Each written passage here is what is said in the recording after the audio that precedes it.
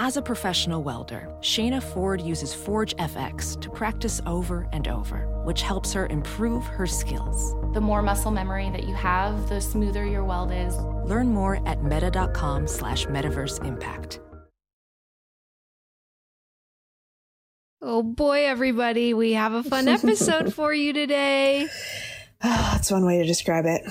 But before we get into today's episode, we have to thank our newest patrons, starting with our newest champion for actors' rights. Woohoo! Who is Kayla Smith. Kayla, we are so happy to have you here. Thank you so much for all the important work you do for actors everywhere. It's so important. It's so important.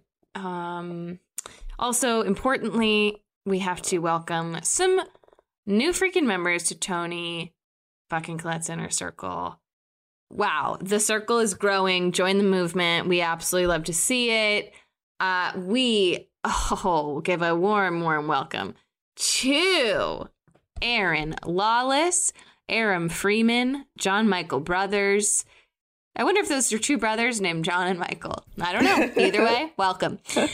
Kimberly Copen, Allison Holan, Gemma Varco, Gina Johnson, Marie Besgrove, Emily Wernicke, Aubrey Hamilton, Colin Stetson saxophone, ELP Music, Lottie Draws, Zachary Folkman, Kaylee, Alex McCrae, Vanessa Perez, Vanessa Renee, Sierra G, AJ Kwan, Tage Filmley, Claude Rains, and Aaron Love. Ooh, so many new members. That sounded like a poem. Yeah, it was beautiful. It was a bit of a poem. There was a bit that rhymed. Beautiful. Welcome. We are so excited to have you guys. We also have a few upgrades this week, including my son, Humongo Cox.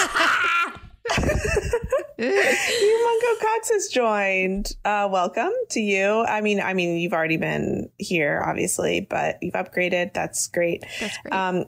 Along with James Boone and EP, we love you guys unconditionally forever, starting a while ago, but continuing on forever and ever till the end of time. Ever. All the unconditional love and support we can offer. Humongo Cox, probably also related to Brian Cox, if he's your son. Brian Cox is either his dad or his grandpa.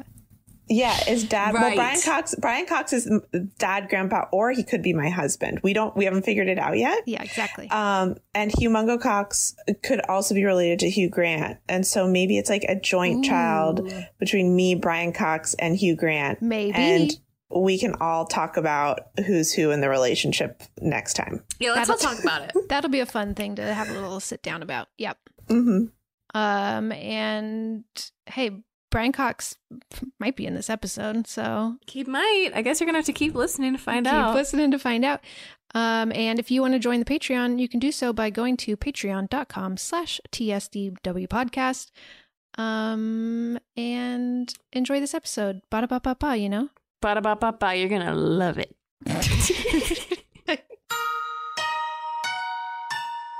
This is Emily. Henley. And Sammy. And you're listening to Too Scary, Didn't Watch.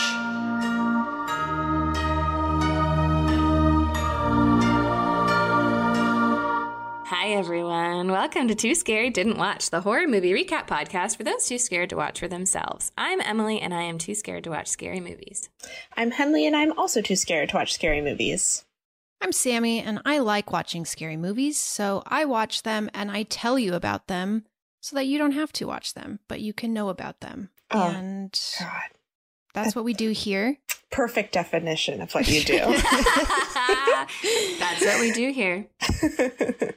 But before we do that this week, how are we doing? Right now, Mabel's making biscuits on my lap, and I need to cut her claws. Owie! Owie! Owie! Mabel is Emily's cat, in case anyone doesn't know. Yes, correct. Speaking of cats, I am visiting my parents' house right now, and their cat is an outdoor cat, and he was just mauled by some unknown creature. They don't know whether it was a fox or a hawk or something. My parents live in the country, they're a very rural area, and basically Oliver came like scraggling back to the house, like could barely move his legs, and he'd been like chomped down on in his like hind quarters, and now he's recovering. He's doing a lot better, but he's walking around and he looks like he looks like a fancy poodle. Like, you know, that's like his his like, because they had to shave in certain areas. So it's like so funny when an animal, especially a cat, gets shaved, because like you're not used to seeing that.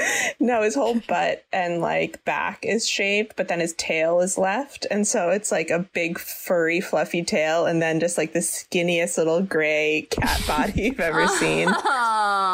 And then they had to shave like around his top too, and so it's like around his top. It's very funny. He honestly looks like a fancy cat now, even though he's been injured. Anyway. Well, I'm so happy that he's alive. That could have been worse. I know. I'm impressed that he was able to fend off whatever this creature was. And also, like, what? Who would do that, you know? Who would do that? Who would do it? Probably those sharp little claws, like the ones that are digging into Emily's lap right now. Yeah, exactly. Probably what saved him. They also can really bite. Yeah. Those little tiny teeth are sharp. Well, they just like get on their back and they just go to town. Like they'll just like they use their little legs. back feet to go like pew, pew, pew, pew, pew, pew, pew, pew, pew, pew. Rapid fire. Yeah. What about you guys? Well, I went to a strip club this weekend. Not just any strip club either, like the premier strip club. It's a fun one. Of Los Angeles. It's Jumbo's Clown Room, and I don't know, is it even a strip club? It is like dancers. There's not a ton of stripping happening, but yeah, it's a pole dancing venue. They don't allow nudity. So, right? They do not. Well, there's a law, I believe, at least in California, that you cannot serve alcohol if they are nude. So if you want to go to a nude strip club, there's no alcohol involved. Oh, I didn't know that. Yeah. So obviously you wouldn't ever do that. Imagine going and doing that. Yeah. Yeah, that's dark. I think it's really dark. I think that I very much understand why that would be a law, and it seems correct. But also, that's really sad. I'm shocked that strip clubs don't serve, or I guess that there are strip clubs. I don't know. I just thought Jumbo's Clown Room was unique in the sense that they didn't have nudity.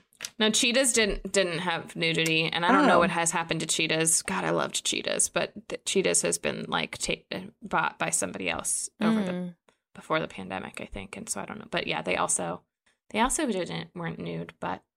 Yeah. But it was just, I mean, it felt so like it felt like a real marker of maybe starting to come out of the other end of a pandemic. The pandemic is not over. And who knows what the holidays will bring. But I've gotten a booster. Everywhere in LA is checking vaccine cards. And so I felt totally comfortable being at a strip club, no windows in sight, filled with people. And it just felt like a real monumental moment. And it's very exciting. It was very exciting. I had a great time. You got a t-shirt? I got my second t-shirt. I've already had a t-shirt from them, but I felt like it had been 6 years and they'd probably changed it. And I was right. So got a new version of that t-shirt. Great. That's great. I love that. I'm jealous. I want to go to Jumbo's. What about you, Emily? What's up? Well, I got my booster this morning, so I'm feeling extremely low energy. I just caught myself just like listening to you guys and being like, and having like no visible response. So if I'm weird in this episode, that might be why. But I'm really excited to have gotten my booster. If you live in LA, the Silver Lake CVS just is taking straight up walk-ins. They've got a great system. It was easy. It was easy as heck, and I'm really thrilled to be boosted. And you know what I've been feeling like this week? it's really cool. I've been feeling like, you know, sometimes you start a project or a task or a skill, or you just start doing something and it takes a while for you to see where that led you just in life. And I'm certain that I'm expressing this in the best possible way. I have felt in this past week, honestly, just like I'm really seeing a lot of those efforts sort of pay off in some ways, or like I'm seeing how pursuing what I enjoy has been a good thing. That's great. I'm feeling that way with the podcast so much, and with the stuff that I make, and I'm just like, oh, what a cool reminder to just try as hard as you can to pursue the things that bring you joy, because probably good things will come from that. Well, if you can. Freaking heartwarming, Emily. Thank you. And you're welcome. You're welcome. And I know this episode goes out after Thanksgiving, apparently. But, you know, it's just a lot to be grateful for. Which you can be grateful at not just on Thanksgiving. All the time you can be grateful, and you should. And I am. And I also feel tip-top. Thankful for that, too. Thankful for that. Speaking of feeling tip-top. Speaking of feeling tip-top, let's do what we came here to freaking do. Yeah. We have an exciting movie this week. This was the choice of our Halloween giveaway winner. Gabby Varillo chose this week's movie. Thank you, Gabby. Thank you, Thank you, Gabby. You picked a good one. I'm excited. Yeah, I'm excited as well. She picked The Autopsy of Jane Doe, which came out in 2016. It was directed by Andre Overdahl, written by Ian Goldberg and Richard Nang, starring Brian Cox, Emile Hirsch, Ophelia Lovebond, and Olwen Kelly. And it is available on Shudder.com. Woohoo. Very exciting. Yeah, I feel like this one had actually been requested quite a few times, and it had been on our radar for a while. So Gabby just gave us that little push we needed. Sammy, had you ever seen it before? No, this was my first time watching it. And man, Brian Cox, what can you say? He can do anything. He's so good. I love that he is in horror movies. What a blessing for us, for this podcast. Yeah. Yeah. Yes. And he's my relative somehow. Your dad or husband, we're not sure. He could be either. He could be either. either. Works. It's crazy, Henley, how you don't know who your dad and husband are.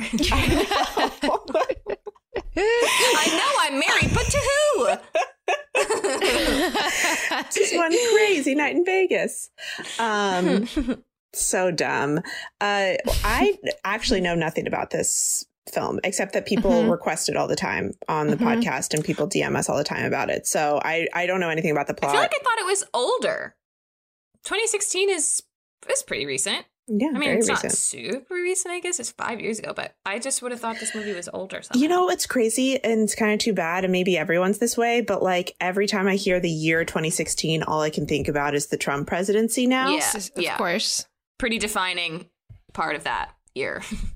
I'm like, how is this movie connected to the Trump presidency? Like, that's the first thing my brain does. It's like, it's not connected. There's nothing to do with that. Yeah. Yeah, I mean, 2016 was bad. 2016 was super bad. It was no 2020, but it was bad. Yeah. It was the 2020 of the 2010s. 2016 is like, though, like when it was like my innocence was over then. You know, my childhood fully ended at 2016. It was like I couldn't. Yeah, it was brutal. The cloth was taken over removed from my eyes. What's the phrase? I don't know. The cloth was removed from my eyes. The cloth. We know the phrase. We all know it. The cloth is removed from my... I really appreciate how much you tried to say all of the options at once. When in doubt, say it all. Say everything. Just say one confusing combination of all of it. Does anyone even know if that is even close to being the phrase? Wool from your eyes? That sounds right. That's closer. Anyway. Yeah, okay, 2016. Also, is Emil Hirsch bad? Oh, I hadn't heard. Is he bad? I think he might have been I could be Me Too'd. wrong, but I think he is bad. I could find a better way to express that. Interesting. I had not heard, but I wouldn't, be shocked. But it couldn't be. I mean, he was also in Once Upon a Time in Hollywood, which was which was after this. Oh, yeah, he had an assault conviction in 2015. Oh, yeah, he went to jail. Oh, God. Attempting to strangle Paramount Pictures executive Daniel Bernfield at Tao nightclub. Holy shit. He claimed he did not remember what had happened. That's not really a helpful argument, I would say. But then he pleaded guilty to a misdemeanor assault and was sentenced to 15 days in jail and fined $4,750. They could have sentenced you to just 15 days? That sort of feels like, why? I mean, look, don't get me wrong. I wouldn't want to go to jail for 15 days, but it does feel like just do a month at least. A month at least. I don't know. That's just so sort of weird to me. Yeah, kind of crazy that he's just continues to work. I'm looking at his filmography. I mean, everybody does. It didn't affect his work at all. In fact, it seems like he's been working more since the. Well, good for him. What the fuck? Well, interesting. Sorry.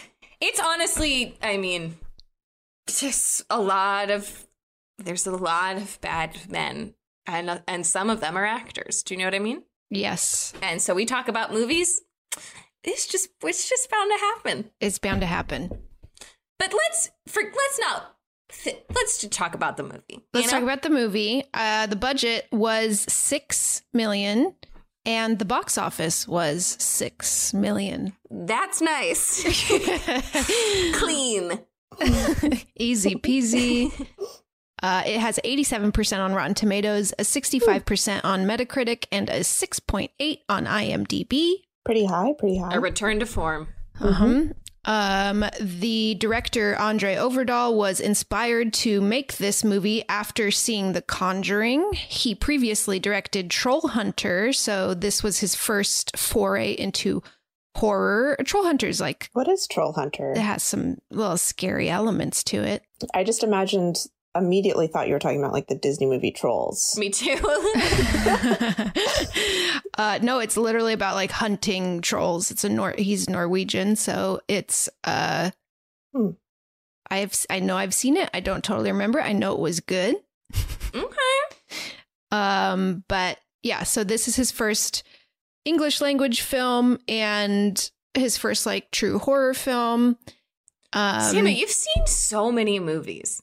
It really blows my mind. You know what's crazy is I get so overwhelmed by how many I haven't seen. Like there's so many movies in existence. Man, oh man, oh man. And so even though I feel like I really watch a lot of them, it's still, I can't keep up. I just watch the same like 8 movies over and over and over and over again. Well, I like to do that too. And that also stresses me out. It's where it's like, well, now I want to watch The Matrix again, but it's like, well, I've seen it and I got to watch other movies. Wow. Yeah.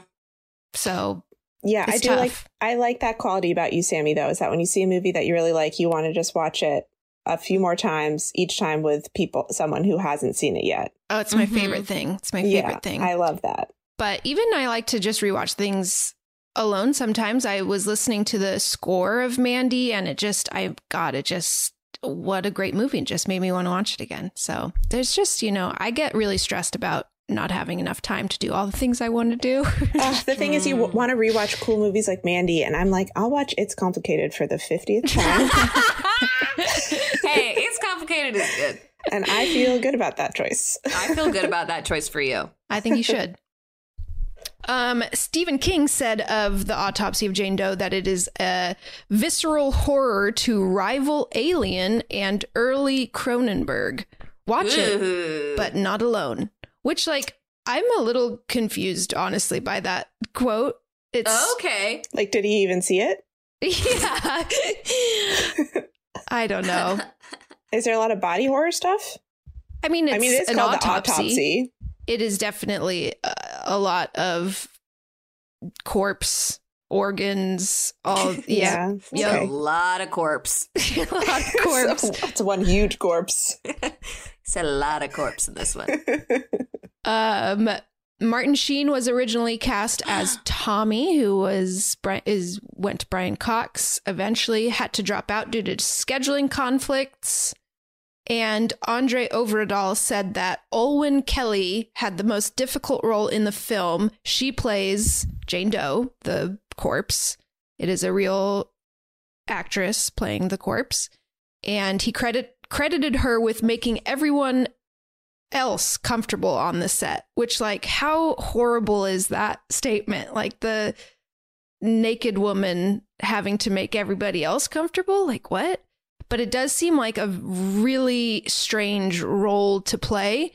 I guess you'll tell us if it needed to be an alive woman. Yeah, I'm sure we'll I'm find guessing out. the corpse moves. I guess you'll tell us, I but feel like I we can't don't want to say. spoil don't anything. We're not spoil going it yet. But at the moment, I'm sort of like, why did you make a woman do this? Yeah. Yeah, it is. They probably could have had her be naked less. Probably could have cheated some stuff for sure, but she is very much naked in frame for most of the movie, and so you know it would probably have looked weirder if it were a dummy. Because you could tell. You probably tell it was a dummy. Because she's very visible a lot of the time. Yeah. So Olwen Kelly spent around 8 hours a day for 5 weeks lying naked on an autopsy table. Yeah, man, just imagining that role. I hope it was warm.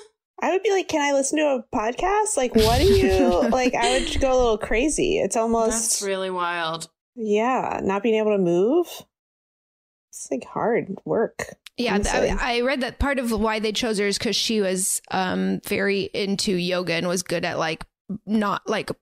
not visibly breathing, and could control that. She definitely looks dead the whole time, which I feel like is hard to do. That's insane. Yeah. Jeez. Okay. Yeah. So great job, Olwen Kelly. Great job. That's all I've got for trivia. Should we watch this trailer? Yes, I've never seen it.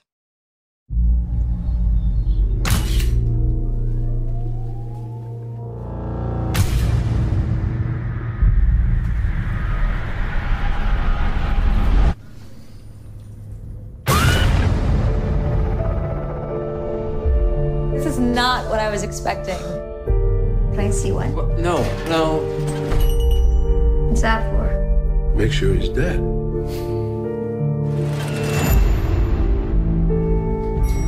Sheriff, what happened? No ID, no fingerprints in the system.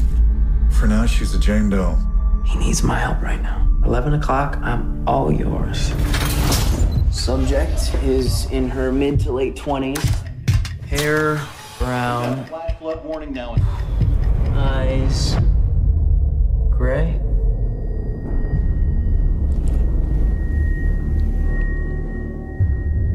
What happened to you? First, they bound her. Then they ripped out her tongue, poisoned her, paralyzed her, forced her to swallow the cloth. What is that?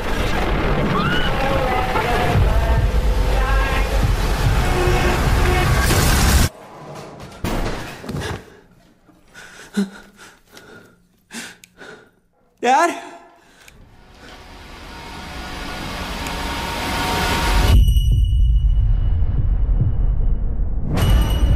No one could see what we have seen.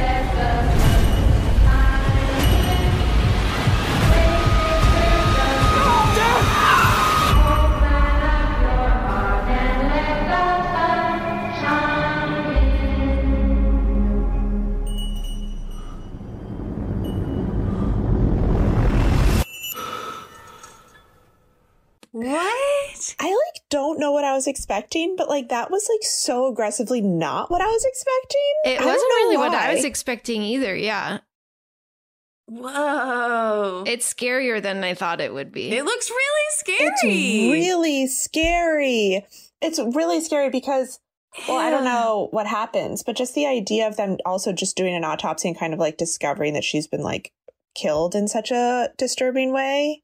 I didn't even like think about that, but that makes a lot of sense. It's really upsetting. That is really upsetting. Yeah, she's beautiful.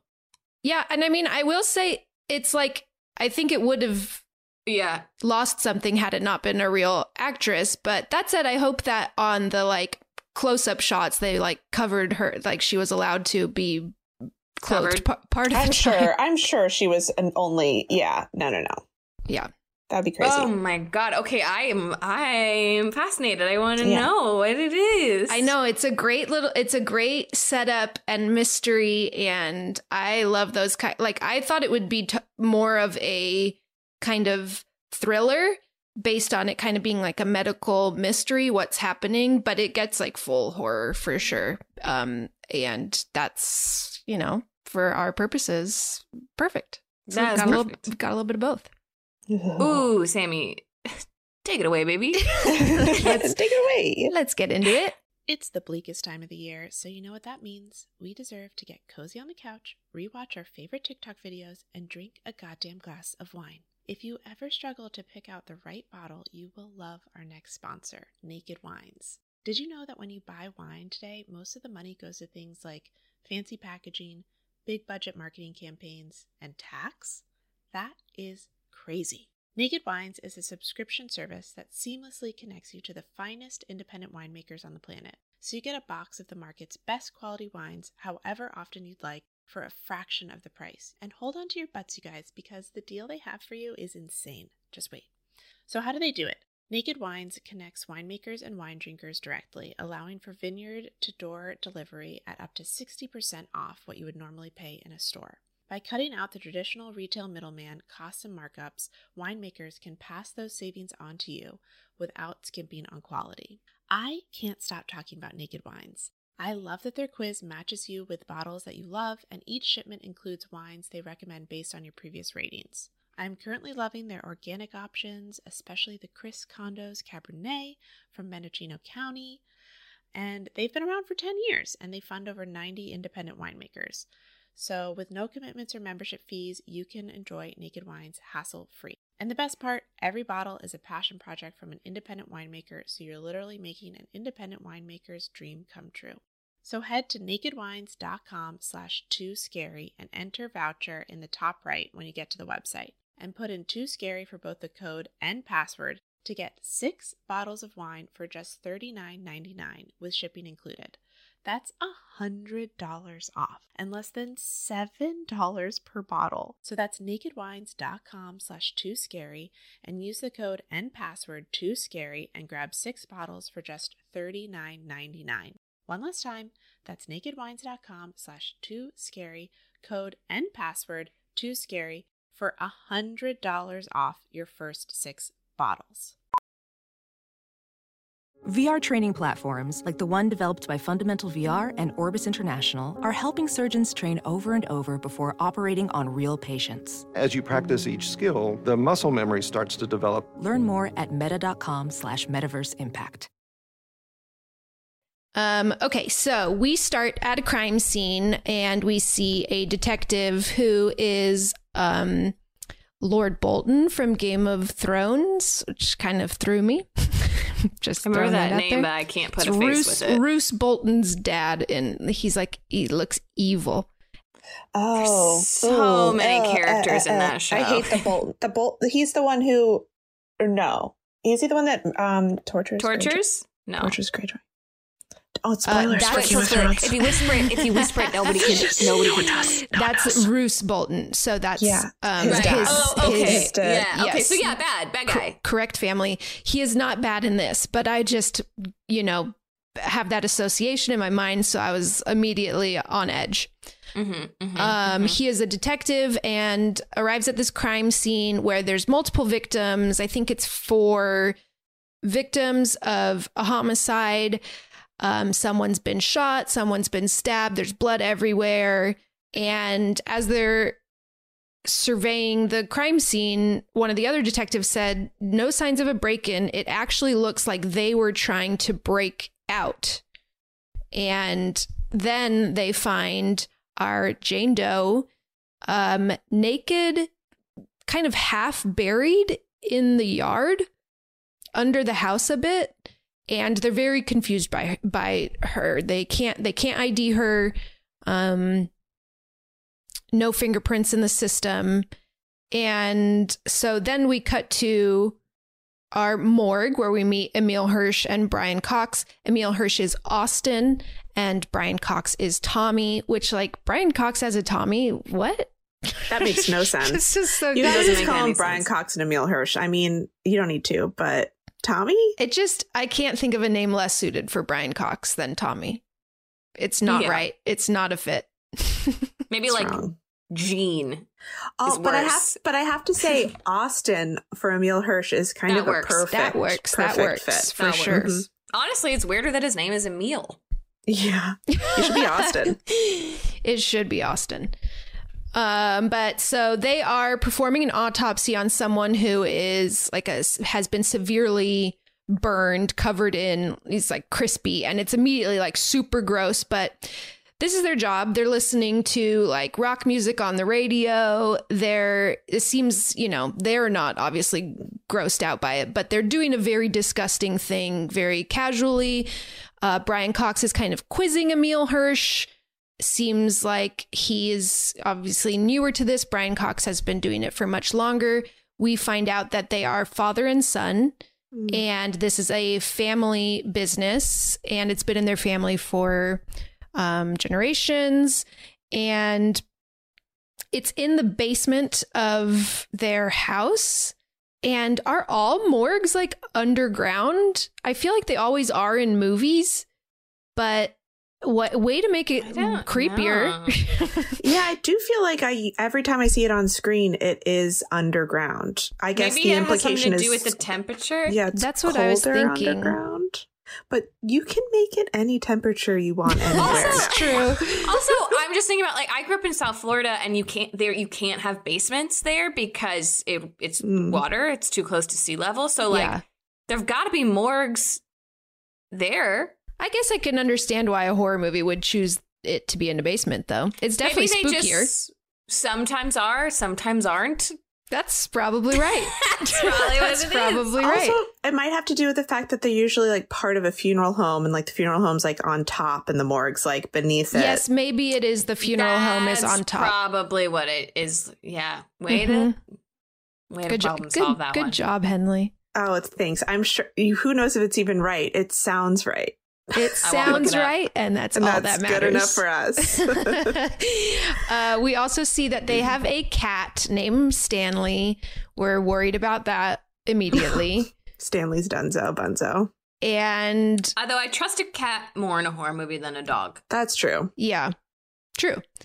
But so they do their very gross autopsy, cutting bones, like breaking open rib cages, throwing organs around. It's all happening very like cavalierly, and and they finish up and they're getting ready to go and close up for the night and head home. And then Austin's girlfriend, whose name is Emma Roberts in the movie, which just kind of made me laugh. Her name's not that in real life, but I just thought it was funny to have a celebrity name as your character name. That is really funny. So Emma arrives and they're supposed to have a date, and she comes into the morgue and is kind of asking to be shown around. Like, can I see the bodies? Like, she's interested in it. And Austin's saying, no, some things you can't unsee. You don't want to see it. And like, my dad would be mad. And then we see that Brian Cox is like in the room and he's like, I'm not mad. Like, if she wants to see it, let her see it. And he says, like, pick one. And there's those little morgue drawers, the little cold lockers that they keep the bodies in. And so there's 3 that currently have bodies in them. And Brian Cox says, pick one. And she points to the one in the middle. And Emile Hirsch opens the one on the end instead and rolls the person out. And it's a woman whose mouth and eyes are stitched closed. Ew. And it's just very creepy and scary looking. And she tries to act not freaked out by it. Like she tries to put on a little brave face, and she's like, I pointed to the middle one. Like the one I wanted to see is the middle one. So he's like, are you sure? And she says, yes. He opens the middle one, and the body in that one is covered with a sheet. But we can see that on the face, there's like not enough face there. The sheet is dipped down, seeming like his face is mostly gone. And there's blood on the towel. And they say, gunshot wound in the face. And we don't see his face, but she notices he has a bell tied around his ankle and asks about it. And Brian Cox explains back in the day, it was hard to tell whether someone was in a coma or dead. And so they would hang a bell on them. And if they heard it jingle, it meant, the person was still alive. And he says, I'm a traditionalist. I just, like to keep it on just for funsies. Just do it for fun. Hey, we are gonna hear some bells. Yeah, but we definitely know that's going to be coming back. And so after that, then Austin and Emma are getting ready to go out on their date. And as they're heading for the elevator, the detective from the beginning comes in with Jane Doe's body and says, this is a rush. We need to figure out what happened to her tonight so I can have something to tell the press tomorrow. This is like a, quadruple homicide. There, people are asking questions. And so Brian Cox starts, heading to do the autopsy on Jane Doe, and Austin tells Emma, I need to be there for him right now. And at 11 p.m., I'll be all yours. We can catch the late movie. And she says it's been 2 years. So there's this implication. We infer that Brian Cox's wife, Emil Hirsch's mom, has died 2 years ago. Okay. And Emma seems a little hurt by this, like this maybe happens a lot, is the kind of feeling we're getting. And she's like, again, like it's been 2 years. But he's able to charm her and says, I'll make it up to you and I'll see you at 11. And so Emma leaves and Austin goes. Can you imagine meeting up with somebody at 11 to start a date? God, no. No, I'm going to sleep. I'll see you another time. Do people do that? I can't imagine a date going to 11. Yeah. I got to be home by 10 or I turn into a pumpkin. I go to bed at 8:30 nowadays. It's my bedtime. I got to be in bed at 10 reading a book or it's game over for me. But they head back in to start the autopsy. They turn on their fun music again on the radio. And they open the body bag, lay her on the table, and start step one of the autopsy is just the physical looking at her, taking photos, describing anything they see. And so Emil Hirsch is taking Polaroids and they're kind of saying, Caucasian female, hair brown. They open her eye. We saw in the trailer, she has these milky gray eyes. And so he's just like, eyes gray. And there's no external visible signs of any wounds or anything. But all of the bones in her wrists and ankles are shattered. But there's no bruising or anything. And so that's their first kind of, like that's shouldn't be. And then they open her mouth and see that her tongue is cut out. Ugh.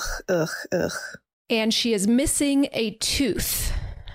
And then they find that she has peat under her fingernails and in her hair, which I don't really know what peat is. I think it's like a type of dirt. Like it's like what you use. It's like mulch. Yeah. For some reason, that's also strange. I guess there was no peat like where she was found is what it is. Like there's just a lot of things that are not matching up to the state that they found her in. And so they're just at this point start just confused. As Austin is taking photos, he's taking a photo of her face, and her nose slowly starts to bleed, and a little drop of blood starts falling out, and then we see something moving in her nose, and a little fly crawls out and flies away, and it's very gross. And then the radio kind of goes staticky and changes stations a bit, and we hear it changes to a news station, and we're hearing thunder in the distance, and the news reporter is saying basically a storm is coming. Everybody watch out. Okay. Storms are brewing. FYI, storm, just everybody look out. Look out. Look out. Heads up. Storms are coming. And after we hear that, the radio changes on its own again to another station and lands on a creepy old-timey song that goes, "Open up your heart and let the sun shine in." I love it. Austin and Tommy just kind of look at each other like, huh, so weird. Change it back to our freaking rock tunes. And so they just walk over and change it back to the station that they wanted to be listening to. And they start step 2 of the autopsy, which is cutting her open, which they cut a Y-shaped incision across her chest and like down her belly. And as they cut it, she starts really bleeding from it, like kind of pouring blood from it. Emil Hirsch says, "That's not supposed to happen, right?" And Brian Cox says, "I've seen it before, but only in corpses or only in people that have died within an hour or two, like very fresh corpses. But the way her eyes have gone that milky color would suggest she's been dead much longer than that. And so this is, again, just not adding up." What normally happens? Like, where does the blood go? You know what I mean? I feel like it sort of like hardens, maybe. I have no reason to say that. I have no reason to say that. I mean, it's a good guess. I'm talking about. I just started talking. It's Why? a good guess. It hardens. You turn to stone. I had to have an answer. Like, what was that? It congeals. I think what happens, and I also don't know, but I would think your heart not beating anymore has something to do with it because your blood's not in motion. Yeah, so it's all just like sitting it's still. Gonna, like, but what pump out? Yeah. Oh, don't you get rigor mortis because everything sort of settle? Like it might all settle at like the back of your body if you're laying down, so it wouldn't like pour out of the top. Mm-hmm. Oh, that makes sense. Right. There's nothing like thrusting it out of your body. Right. This blood right now for her is being thrust. It's being thrust out of her body in a way that just doesn't make sense. And so then they pull her skin open, revealing her ribs, and they bring in like bone cutter things and start sawing her ribs off, which is apparently how it's done, which of course they would, do their research. Makes a lot of sense that this is accurate to the process. But yeah, you cut their ribs off so that you can look at their organs. So, and it shows it all. It shows them cutting the ribs off, kind of tossing them aside. It looks like little baby back ribs. Wow. Okay, that's enough. That's enough. And then inside, as they're looking at her organs, they see that her lungs are completely blackened.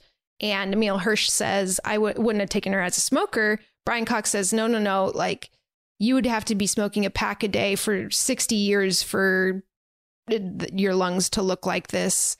Like, this looks to me like she died in a fire, like was breathing in smoke. But I would expect her to be covered in 3rd-degree burns based on this. He says this is like finding a bullet in someone's brain, but no gunshot wound. Wow. And then the rest of her organs are covered in little nicks and scars. Like they are like she had been sliced on her organs, which again doesn't Makes sense. What the freaking heck? Are they scared? Are they getting really spooked? Devilry. Like, are they confused or are they like, wait, this is scary? This is bad. They're not as scared as they should be. That's for certain. Well, yeah. And I think, they're scientists-ish, right? Sure. And so you get the sense curious that they're really trying to figure out why this is possible. I don't think they're yet thinking of anything supernatural, but they are. Okay. They're just trying to figure out like what the fuck's going on. They know something's not right, but they're not quite scared yet. But then we hear a banging somewhere in the building. There's kind of long hallways in this morgue. Austin says he'll go out to see what the noise is. And as he's walking down the hall, there's one of those convex corner mirror things, like when you're reversing out of a driveway that shows you in all directions. And he sees down the hallway to the right from him, Jane Doe standing. Oh, no. It's just standing still. That's not good. Intact or cut open? Intact. Intact, okay. And he freezes in fear and slowly creeps to the corner to look around. And she is not there, of course. But it's a very creepy moment. I think this probably is that scared me the most. It got me. Yeah. And then he hears the banging again from another room, goes in, and it's coming from the vents. And he looks in, and it's kind of a jump scare. Something like runs by, but it is the cat, Stanley. And he is very wounded. I'm sorry, Henley, if this is weird timing. No. Yeah, so he has been also seemingly attacked to a point that it's not looking like he will survive this attack. So sad. And Brian Cox comes in. He's heard the commotion, and they both look really, really sad. Brian Cox takes the cat and snaps its neck. Oh, jeez. God. And then they take it to the incinerator room, and it's like a little funeral procession. Like they wrap him up, and it's done very like sweetly. Like they're very, very upset, and they carry him and they take him to the incinerator. And then they go back into the autopsy room, and one of the cold lockers is open. Oh, that's not good. And Austin just says, "Oh, I must have left this open." No, nope, Austin. I don't think you did, Austin. Austin, you should have gone to that movie. You should have gone to that early show. Mm-hmm. But they get back to it. Step 3 of the autopsy is to look inside the stomach and intestines. And so they cut open the intestines and they find a flower. It's called Jimson weed. It is a poison flower that paralyzes you. They like pull out a little encyclopedia type book and look it up, is how they're able to find this out. And they also read that it is not native to this area. It's more in the like northeast. And the radio has switched back to the news now, and we hear that the storm is being upgraded to level 3 or something. And now Austin, at least, is starting to look pretty scared and says, "Dad, I think we should leave. I think we should get out of here." Mm-hmm. And Brian Cox says to him, "If we start something, we finish it. If you want to leave, go ahead and leave." So there's some subtext there, some past. We don't know quite what that is, but it obviously makes Austin feel guilty, and he stays. So they keep going through this contents of her stomach, and they find a cloth, and they pull it out and unwrap it, and her tooth is inside of it.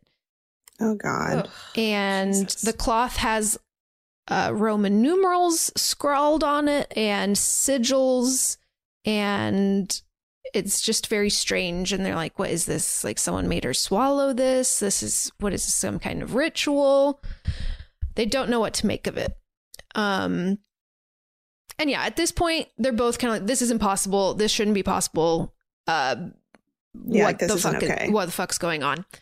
And then on the radio, the weather reporter starts sounding a little bit sinister and says, one thing's for sure, you're not going anywhere tonight. Okay. Okay. And then it switches back to, let the sun shine in. Oh, no. The sun shine in. And Austin at this point is looking around, looking really freaked out. Brian Cox is he's noticing something else on the body, and he takes a little scalpel and starts peeling her skin away from the muscle and peeling it back. And as he peels all of her like torso skin off, we see that it is tattooed on the inside of her skin. Holy shit. With more like sigils and symbols. Oh no. And that's crazy. Then the cold lockers start opening up one at a time. Oh no. It's on now. Okay. And then the lights explode and it gets completely pitch black in there. And okay. I said out loud to myself, okay, time to get the fuck out of there. And then Brian Cox says, let's get the fuck out of here. Okay, good. Thank you, Brian. And thank you. I was like, okay, we're on the same page. But they run to the elevator, but the power is out, so the elevator does not work. They go up the stairs where there is one of those little like basement doors that you would open up. Oh yeah. Like a what do you call it? Tornado shelter trap type door sort of situation, yeah. But a tree has fallen on top of it. No. And so they can't open it. And they go down to the office and try to make a phone call, but the reception is bad. It cuts out. And then they hear that little bell jingling. No. And they hear it coming closer, and it does sound quite a lot like footsteps. And Emil Hirsch looks under the gap of the door of the office that they're in, and he sees some nasty old corpse feet. Oh my God. And panic starts, pushing furniture in front of the door, trying to block it out. But at this point, also, Brian Cox is in the bathroom, in the office. It's like same room, but in the bathroom. And because I think he hurt himself, so he's trying to rinse a wound that he fell or something. And then in the bathroom, he's not pooping. He's not pooping. Okay. Don't even worry. No, don't worry about it. When you said that, I was like, oh, he took a poop break? No, it's fine. It's fine. Don't even think that. He's hurt. What's so funny is I was just listening to How Did This Get Made? They talked about old. And one thing they said was everyone should be pooping constantly because of the way time is passing. And because they have to eat so much. Yeah. It really made me laugh. But yeah, no, Brian Cox is not pooping. Neither does anybody in old. Doesn't make any sense. No one in movies poops because no one in real life poops. That's right, especially and not women. If you poop, it's fucking weird. If you poop, you're fucking freak. You shouldn't do it. Oh God. And he's not. So he's in the bathroom, but he then gets attacked. Emil Hirsch sees him like pulled back by something he can't see. The door slams closed. He's eventually able to break it open. And we see that Brian Cox has really been knocked around. He's like now got bruises on his chest and like belly. And he's like hit his head. He's a little disoriented. And he said whatever attacked me had her same eyes, like the gray eyes. Mm. They say, she's doing this. We need to figure out what the fuck's going on. Like, it's her.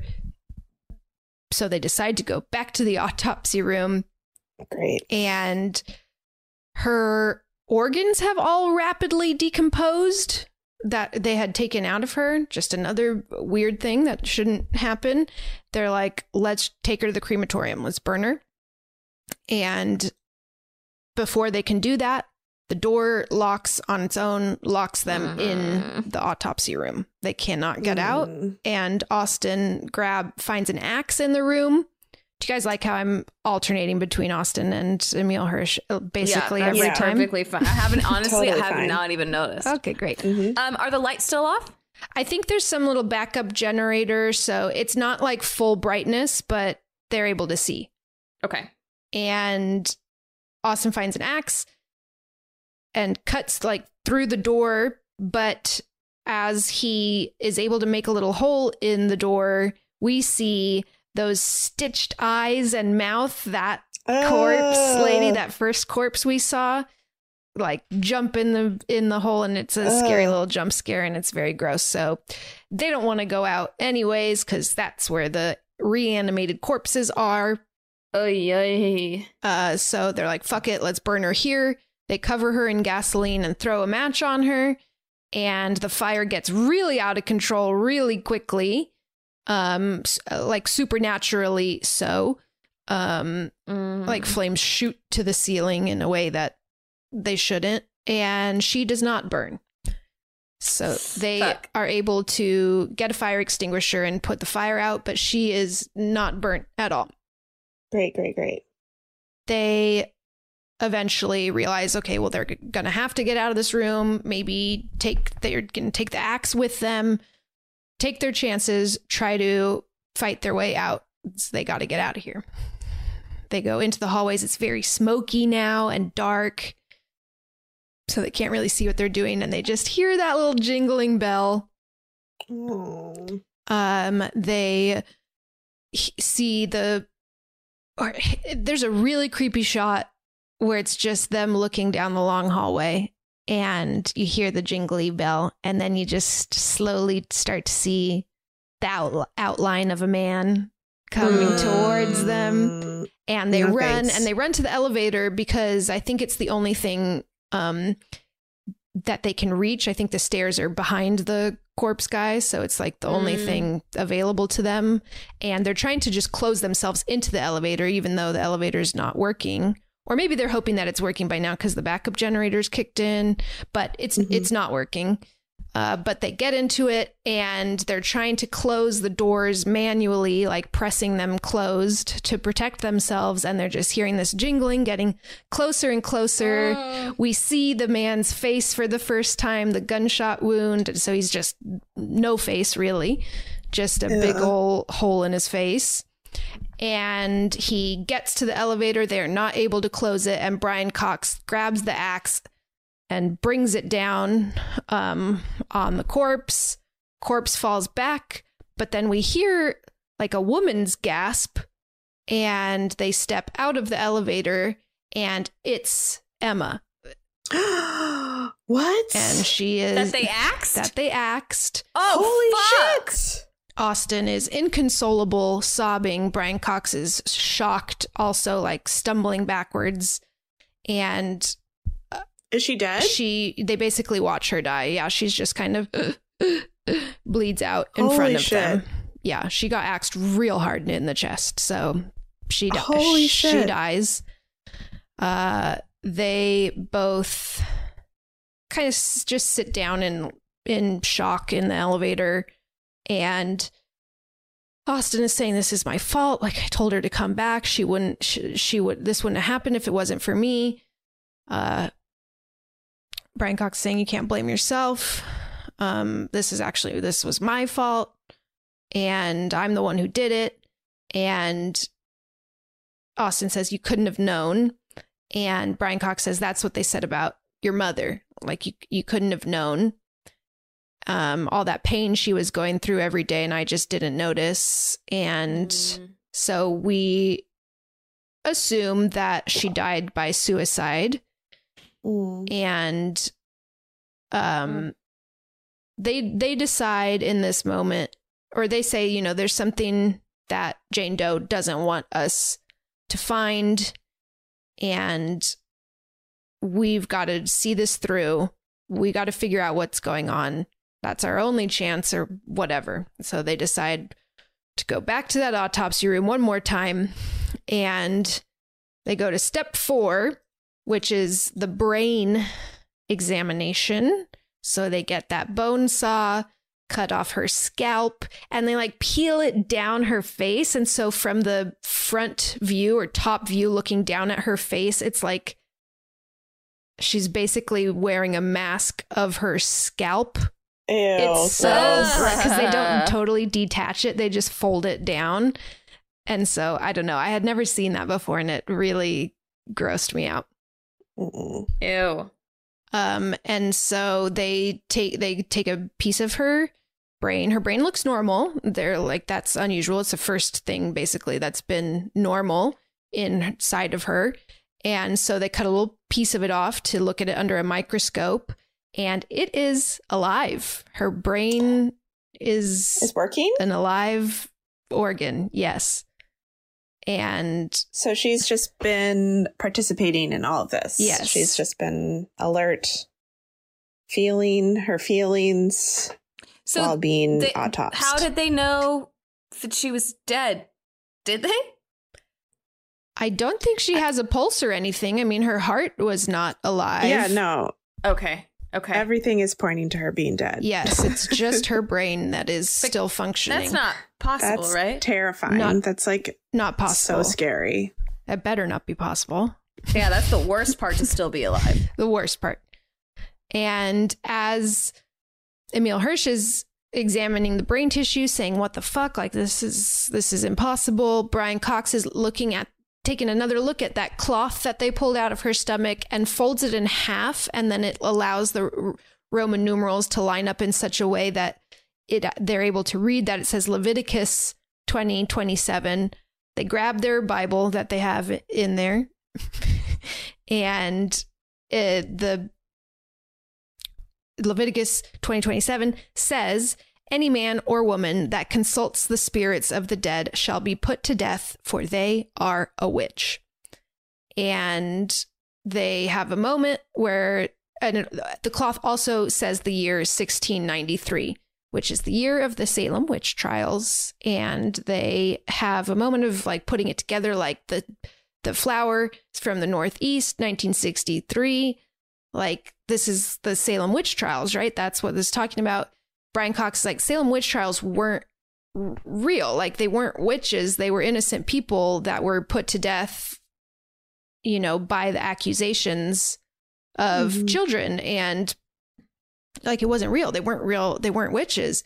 And then is this, like, by the way, not at all where I thought this movie was going? How do you guys feel in this moment? I was not expecting it to have anything to do with the Salem witch trials. No. Same. And so then Tommy says, what if in torturing an innocent woman, they created a witch? Which I think is a pretty big logical leap. Yeah, I'm like, huge. That's bigger than when I guessed what blood does after you die. Do you think in this moment he's like, well, I had to say something. I just had to have a guess. Or not. You pitched something. And so that's kind of what they think happened. What they deduce has happened is that by inflicting so much torture on someone innocent, that they unintentionally created the very thing they were trying to destroy. Which, yes, it doesn't make sense. It doesn't make sense, and we're just going to have to accept that. No, it's like what we talk about when we talk about people being detectives or whatever in movies, and we're like, I could never be a detective because I would never make that logical jump. Like, they do it all the time, and it ends up being right. But, like, did the pieces actually fit together? I don't think that they did, personally. But okay. But for the sake of it, let's just say that they do. Mm-hmm. And they realize she's keeping us alive they say that she's getting her revenge. This is her revenge. She's lived this over and over. And at this point, Tommy kind of drops to his knees next to her, looks at her and says, "Please don't hurt my son. Take me instead." Basically offering himself as a sacrifice, hoping that that will protect his son. And it's like an intense little moment. Zoom in on her face and zooming in on him. Music's intense. And then his wrists start shattering. His ankles start shattering. He starts screaming in pain. And he starts like bleeding through his clothes. His bruises on his stomach are looking very bad. And we see her, Jane Doe, healing and all of her skin going back together, looking like that, like nothing's ever happened. She's fully healing. And Tommy is just in excruciating pain, screaming. Austin's, trying desperately to help him, but can't. Tommy's reaching for a knife. Yeah. And Austin takes it and stabs him in the heart and kills him to put him out of his misery. Does it work that way? Do you get to do that? Do you get to make that choice? Well, so an interesting thing is that on the Wikipedia, it says that Tommy was reaching for the knife to be able to cut out his tongue to finish the ritual, which I don't think was made clear in the movie.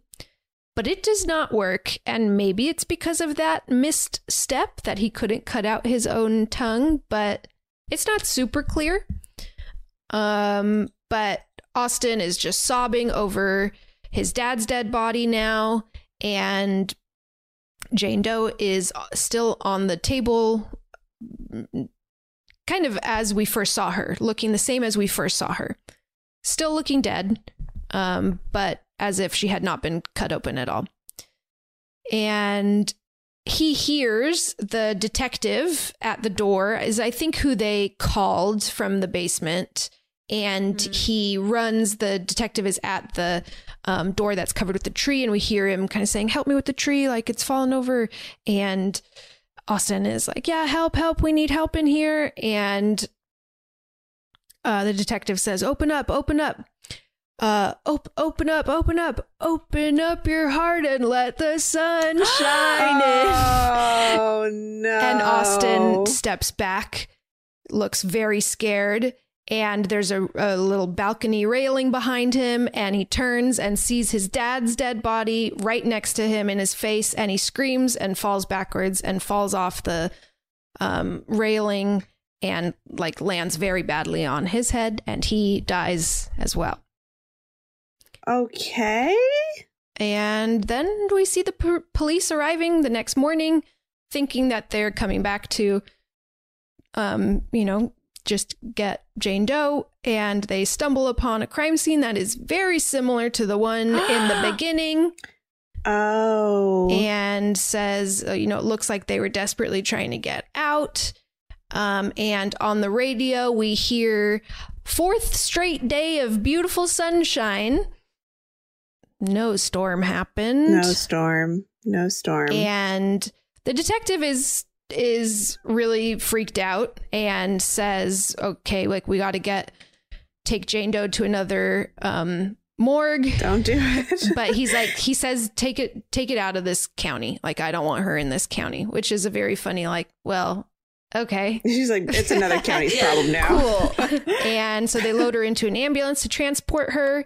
And as the ambulance is driving away, the radio changes to "Let the sun shine in," and her toe twitches. And that's the end of the movie. Oh, okay. So she was an innocent person who was tortured in 1693 to death. And since then, she's been coming back as a corpse to kill people. Why hasn't she done it more? And why haven't we noticed the trend? Probably because people are just shifting it. People to keep moving her county districts. to county. Yeah. For 400 years. Freaky. Yeah, I don't know. Yeah.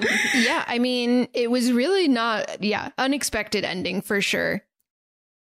How is this movie like Alien? Exactly. That's what. What? Yeah, I was very confused by that quote. Like, I thought for sure that there was going to be a literal like alien in her body or something like that, like from that quote. But yeah, it's a bizarre quote, and like Cronenberg also no, like I don't know enough about Cronenberg to speak to that. I guess the body horror, but it's not even a very Cronenbergy body horror. I haven't seen tons of Cronenberg either, but I think of Cronenberg as like fucking gut-wrenching, like horribly sad plots with tons of gross, disgusting body horror, which, I mean, I guess this was sad and gross, but not to that extent. Not like The Fly. Yeah, isn't that sad? Well, it does sound like it was very probably scary to be watching it. Mm-hmm. Like the trailer looked really scary. I thought it was very scary, and I loved the mystery. We talk a lot about how, you know, things don't always stick. Usually stick the solving landing the mystery is less fun. Disappointing, but. And I think that is the case here. But nonetheless, I really enjoyed it. And yeah, Gabby, thank you for picking it. I'm really glad to have seen it. Yeah, I'm glad to know about it. And now. just like Brian Cox is such a good actor. He's just so fun to watch. And a horror movie in which he is the star, sign me up. Perfect. Yeah, sign me. Anytime. I will watch that any day of the week. Any day of the week. Come on. Yeah. Wow. It was, yeah, I mean, I don't even know what to say about it, except I hope that that's not a thing where you can be tortured to the point where you become a witch. I hope not. And haunt people for years to come. I hope so too. As y'all know, I've been dabbling in a bit of witchcraft myself. I haven't come across any of this kind of thing just yet, but I will keep you posted. Please. Sorcery. That's right. There it is. Any good voices besides the song? Should we just sing the song? We can sing the song. Do, do, do, do, do, from all of us here. Too scared to watch. Goodbye.